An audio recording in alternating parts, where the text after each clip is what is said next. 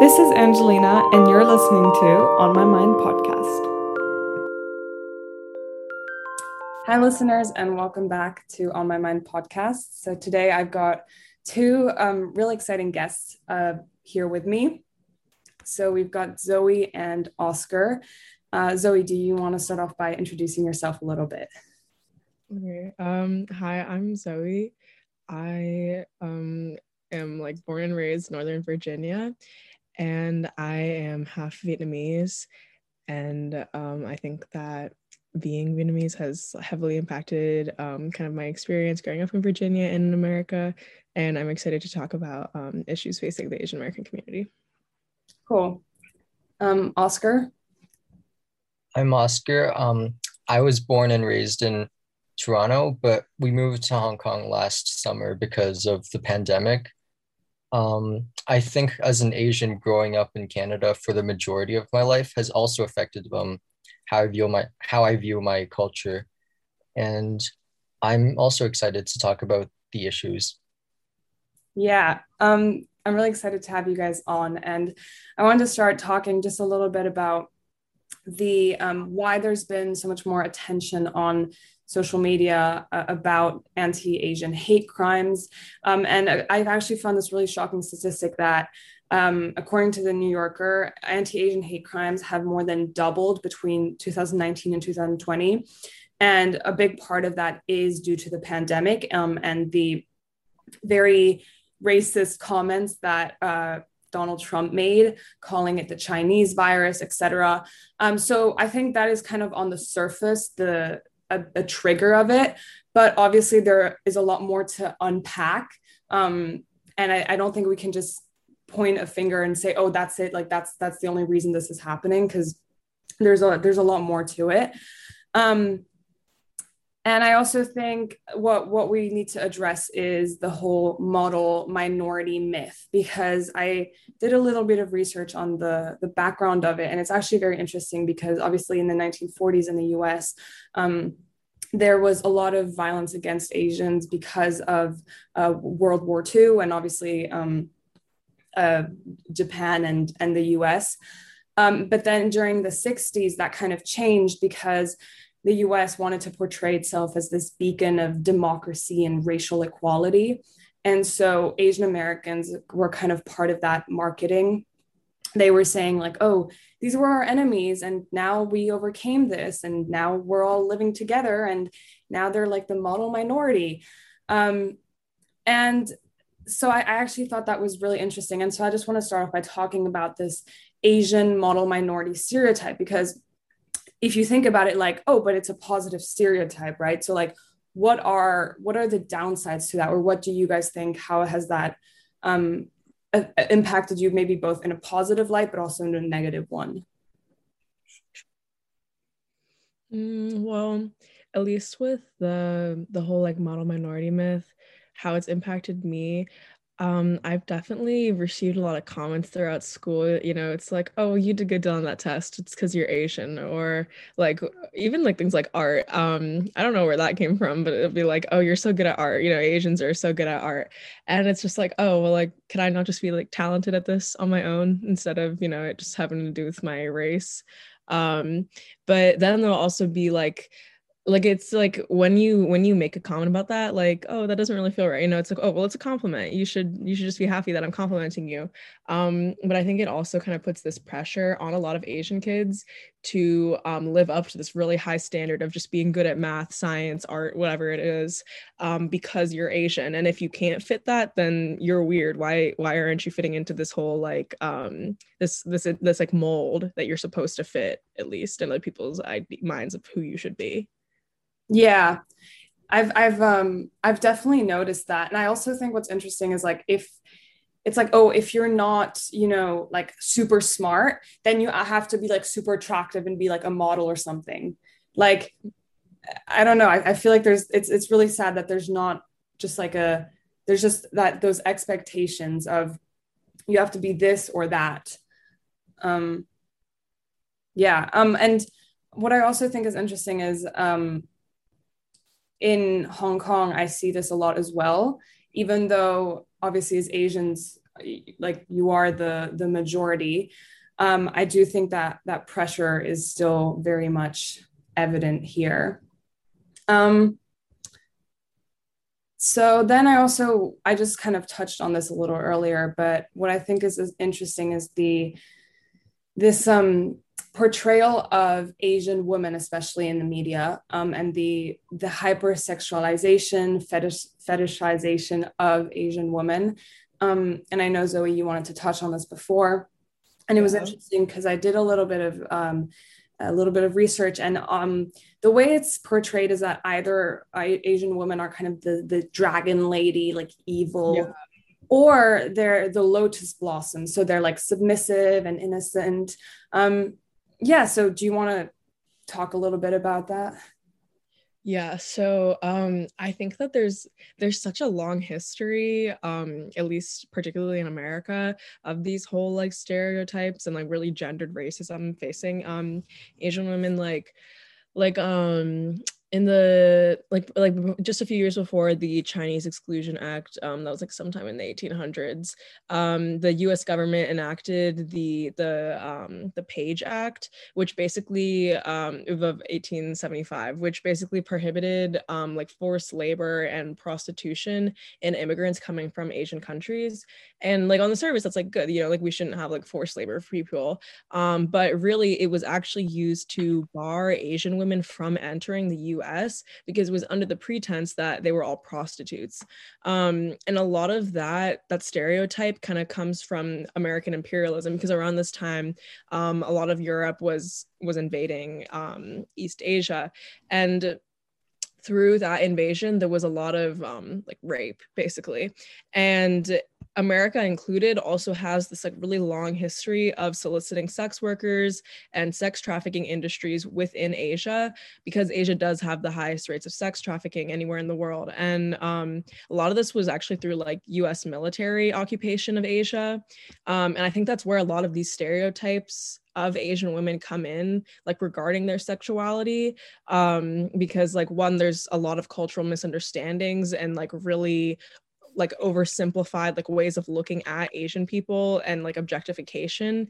And I think that's where some of that stereotype comes in, that Asian women were like sexually docile or like exotic, things like that. And a lot of that trope has just been like memorialized through media, like for example, I don't know if you've heard of Miss Saigon, but it's this like huge Broadway show basically about this. It's during the Vietnam War. That my mom is actually a refugee from the Vietnam War. It's basically about it's about this woman, I can't remember her name, but she's Vietnamese. She's very young and she's forced into prostitution because of the war. And an American GI comes in. She falls in love with him. She thinks that he's going to take her to America. But then right around the time of the war ending, he leaves. She's pregnant with his child and she's so heartbroken that she kills herself. And basically her entire life just revolves around like this one man and being like the perfect lotus blossom for him. And people like ate this stuff up. This was such a huge success in Broadway. It really does play into this whole trope that Asian women are like so sexually subservient and like, you know, that whole like me love you long time stereotype. Yeah, thanks. That was really, really informative, because a lot of that I actually wasn't very aware of. So I like that you gave a little background about where this trope is coming from and how it's harmful, because it's also led to a lot of violence. And I kind of want to switch back to like the current situation right now. So obviously, Oscar, you're living in Hong Kong, so it's a little bit different for you. But for both of you, so Oscar, when you were in Canada, and obviously Zoe for you now, have you felt a shift in your community? Like, do you feel more scared? How has this impacted you basically? Well, I consider myself really fortunate. So I've never been discriminated against solely for my race. But there was like a little rise of like coronavirus jokes when the pandemic was in like the first few phases, I guess. Yeah. Oh, don't trust Oscar, he has coronavirus. Like I think although it might seem a little harmless at first, I think it has to do with like the model minority stereotype, where that kind of for lack of a better word, encourages stereotyping, because it kind of shows that like Asians are the most privileged minority, so like these comments can't possibly harm them, right? When in reality, it can affect them. Like saying an Asian is good at math can be just as harmful as saying a Black person is good at basketball, right? Mm. Yeah, like it like putting them into predefined boxes, which is what stereotyping is. Yeah. Yeah, Zoe, do you want to share a bit about your feelings, experiences? Yeah, well, at least for myself personally, I also consider myself very fortunate that I've never felt unsafe in a room because I was Asian. Um, I think that there definitely have been times throughout my life where, like there have been like just racist things said to me and I just kind of brush it off and I'm like, you know what, like you don't know me. But I definitely do have a lot of Asian friends who have experienced some like pretty horrible things. Like one of my friends, she's in the drama club and basically I can't remember what she was saying, but this girl was just like, shut up, COVID. Which is, and no, and the teacher was there, said nothing. And also my friend who's not Asian, she was at a CVS pharmacy. I don't know what she was getting, but basically like they were in line and you have to get like tested and everything, they take your temperature and stuff like that to get in. And in the waiting room, like she got in fine, but there was this Asian family. The mom like had her kids and everything. She didn't really speak English that well. And the guy who was like, taking everybody's temperature, he was just doing a bunch of extra things for her that he didn't do for everybody else, very unnecessary. And the mom, she couldn't really like, defend herself because she didn't really have the words to say. And she just had her kids trying to like mind her own business. And she asked that guy, she was like, why are you treating them differently than everybody else, like why are you giving them all these extra tests? And he said to her, he called her the N-word, Wow.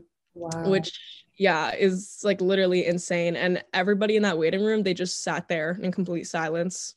Mm. And I Yeah. think it's interesting because so what I'm getting from you guys is that there you felt definitely an increase in microaggressions, but also more outward aggression or more outward racist comments or jokes. And often I think people are bystanders and don't really intervene or say anything. And obviously you always want to be like the heroic one to be like, no, don't say that. Like you don't want to be a bystander. So in those moments, I mean, obviously this is not like there's not one solution to this, but in those moments, what do you guys feel is the best way to kind of intervene or say something without making it into a huge thing? I guess you could ask the person why they feel that way. Mm. Because I feel like a lot of the hate against the Asian community right now is based on blame. And like you said earlier, the pandemic has like a lot of causes and it's a really complex situation, but people often try to find the easy solution, which is just to find one person or one group of people to blame, because that's easier than accepting that um, the pandemic is fundamentally really complex and hard to get to like the base of, you know? Mm. Yeah. Interesting point. I think for like at least when you're witnessing something hateful going on, there's a lot of different ways that you can approach it to like be an upstanding citizen. Like if like you feel so comfortable enough that like you can just like straight up confront that person and be like, you should not be saying that. It would be awesome if everybody could do that, but I mean, it's in that moment it can be really hard to say something, especially if you're just like so Definitely. like shocked at what's going on. Yeah. But I think like if you don't feel comfortable enough to like say something in that moment, like going out of your way afterwards, just like go up to that person and be like, I'm like sorry that happened to you, I like I just hope you know that I don't feel that way, like you are like totally welcome here. Or if like if you think that the situation is getting hostile, like this person is being violent and you don't think that it's safe for you to just like straight up intervene, like trying to just like evacuate, like de-escalate, like get the people who are involved like away from that person who is like trying to be violent, like any of those things I think are incredibly helpful in like hateful situations. Yeah, thanks. I like that you brought that up. Yeah, both of you, I think, have really thoughtful comments with that. And I do agree it's important to, obviously, this isn't something you can do right away on site, but kind of address like people's internalized stereotypes, because, like I mentioned earlier, the pandemic has exacerbated these crimes, but there's more to it, and it comes from a long history, especially obviously in the US.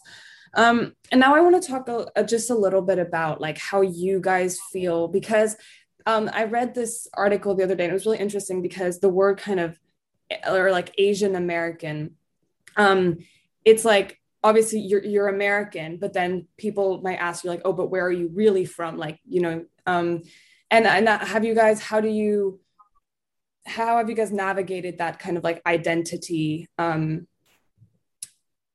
thing?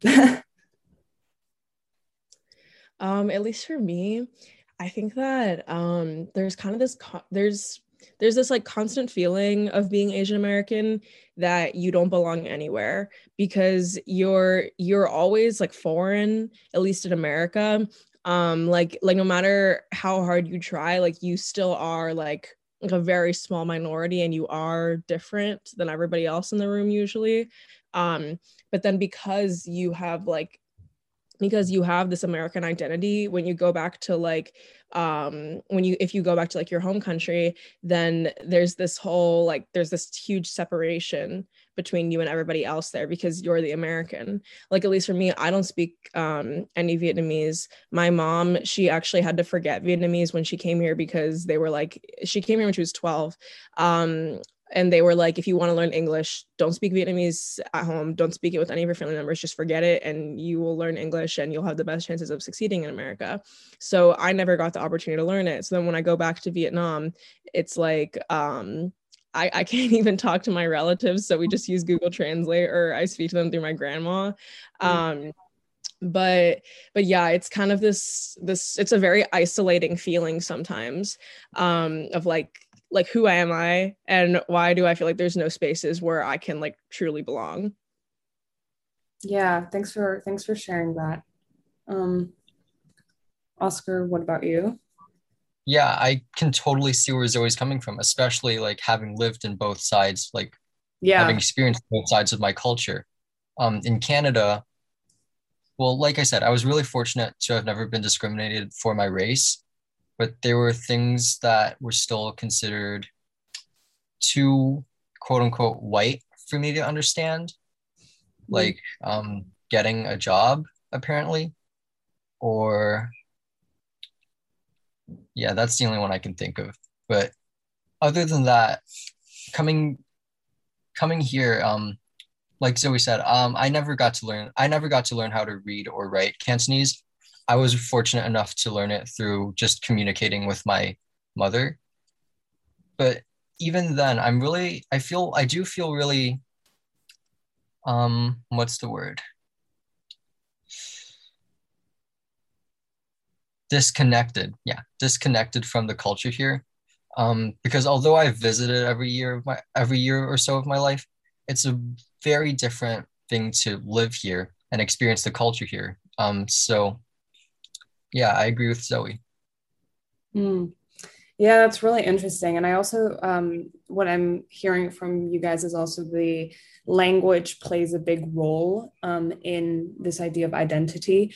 And also the idea of like, um, both of you obviously don't have any accents when you speak English. Like you sound kind of American or Canadian, but then you don't, like, people assume that this is in between space. And yeah, language does play a big part in connecting with like your culture. And if you don't speak it, I guess it can feel like you're kind of disconnected a little bit.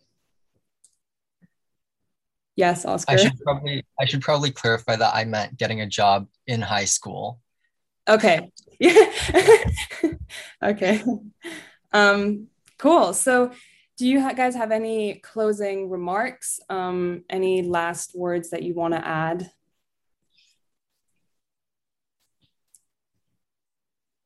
There was like I kind of wanted to get into like I was talking about my own personal experience with the model minority myth, but I didn't really get into the whole like general like history of it, which I think is like important for Yeah. contextualizing like where it came from.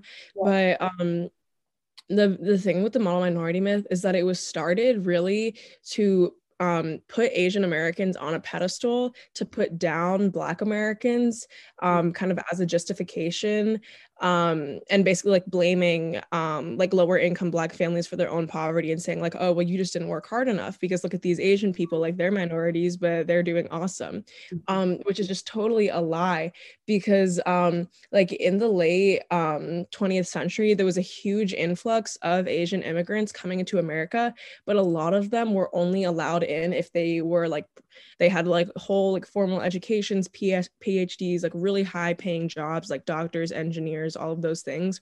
And it was specifically to kind of ramp up, you know, like the statistics, like look, Asian Americans are so many high earners, all of those things to make us seem like a model minority. But it just totally puts Asians into this like monolithic category of high earners when really like if you look at like the statistics of like there's like hundreds of ethnic groups of Asians, like it's not that we're all high earners, it's just that there's like certain ethnic groups that are because of the immigrants that were allowed into the US. But like for example, like Cambodian and Hmong Asian immigrants here are like the average household income is below the poverty line. And that's just like a few that I can think of off the top of my head. But like there's so many different ways to be Asian in America. And I think that the model minority myth, like historically, has just been kind of used to kind of use Asians as like a bartering chip Yeah. for like a greater agenda that America has to prove. Like, and then it's kind of weird because it switches in between that, but also the whole like yellow peril stereotype that was started like with the Chinese Exclusion Act that Asian people are coming here and they're going to destroy American way of life and they're going to take all of our jobs. So like when it's convenient for America, we are the model minority. We're these like studious people who like willingly participate in like and succeed in like the capitalist mode that we have. But then when it's inconvenient for us, like if we need to justify, you know, dropping the deadliest bomb of all time on Japan, then suddenly we are the yellow peril. Or like when we are competitors against like the American market, like with China, then we're also the yellow peril. Yeah. Yeah, no, thank you so much for that bit of history and historical context, because I do think it's really important in understanding the situation as a whole and putting it into context. And I like that the phrase that I think is really impactful is there are so many ways to be Asian in America. Mm-hmm. Like it's not just, oh, the model minority. It's there are so many different ways, and obviously different places and etc. So yeah, no, thank you so much for sharing that and sharing your personal experiences. Oscar, was there anything that you wanted to add or discuss? I was thinking like the same thing as Zoe, but I didn't consider the fact that it was used to put down Black people. I just remembered that like America would only let like the rich in so that they could only use those statistics Yeah. instead of just sorry, I don't No, it's okay. know. It's like Yeah. as a political, it's kind of used as a political agenda, unfortunately. And when it's Right. convenient, it's the model minority. And like you said, when not, then it's the, yellow peril. And especially I think right now we're getting into an interesting phase of history where there's obviously growing tensions between China and the US. And I think there's also that interesting like disconnect of how do Chinese Americans feel about China, and how that's going to evolve as well, as something that is very interesting and also very current.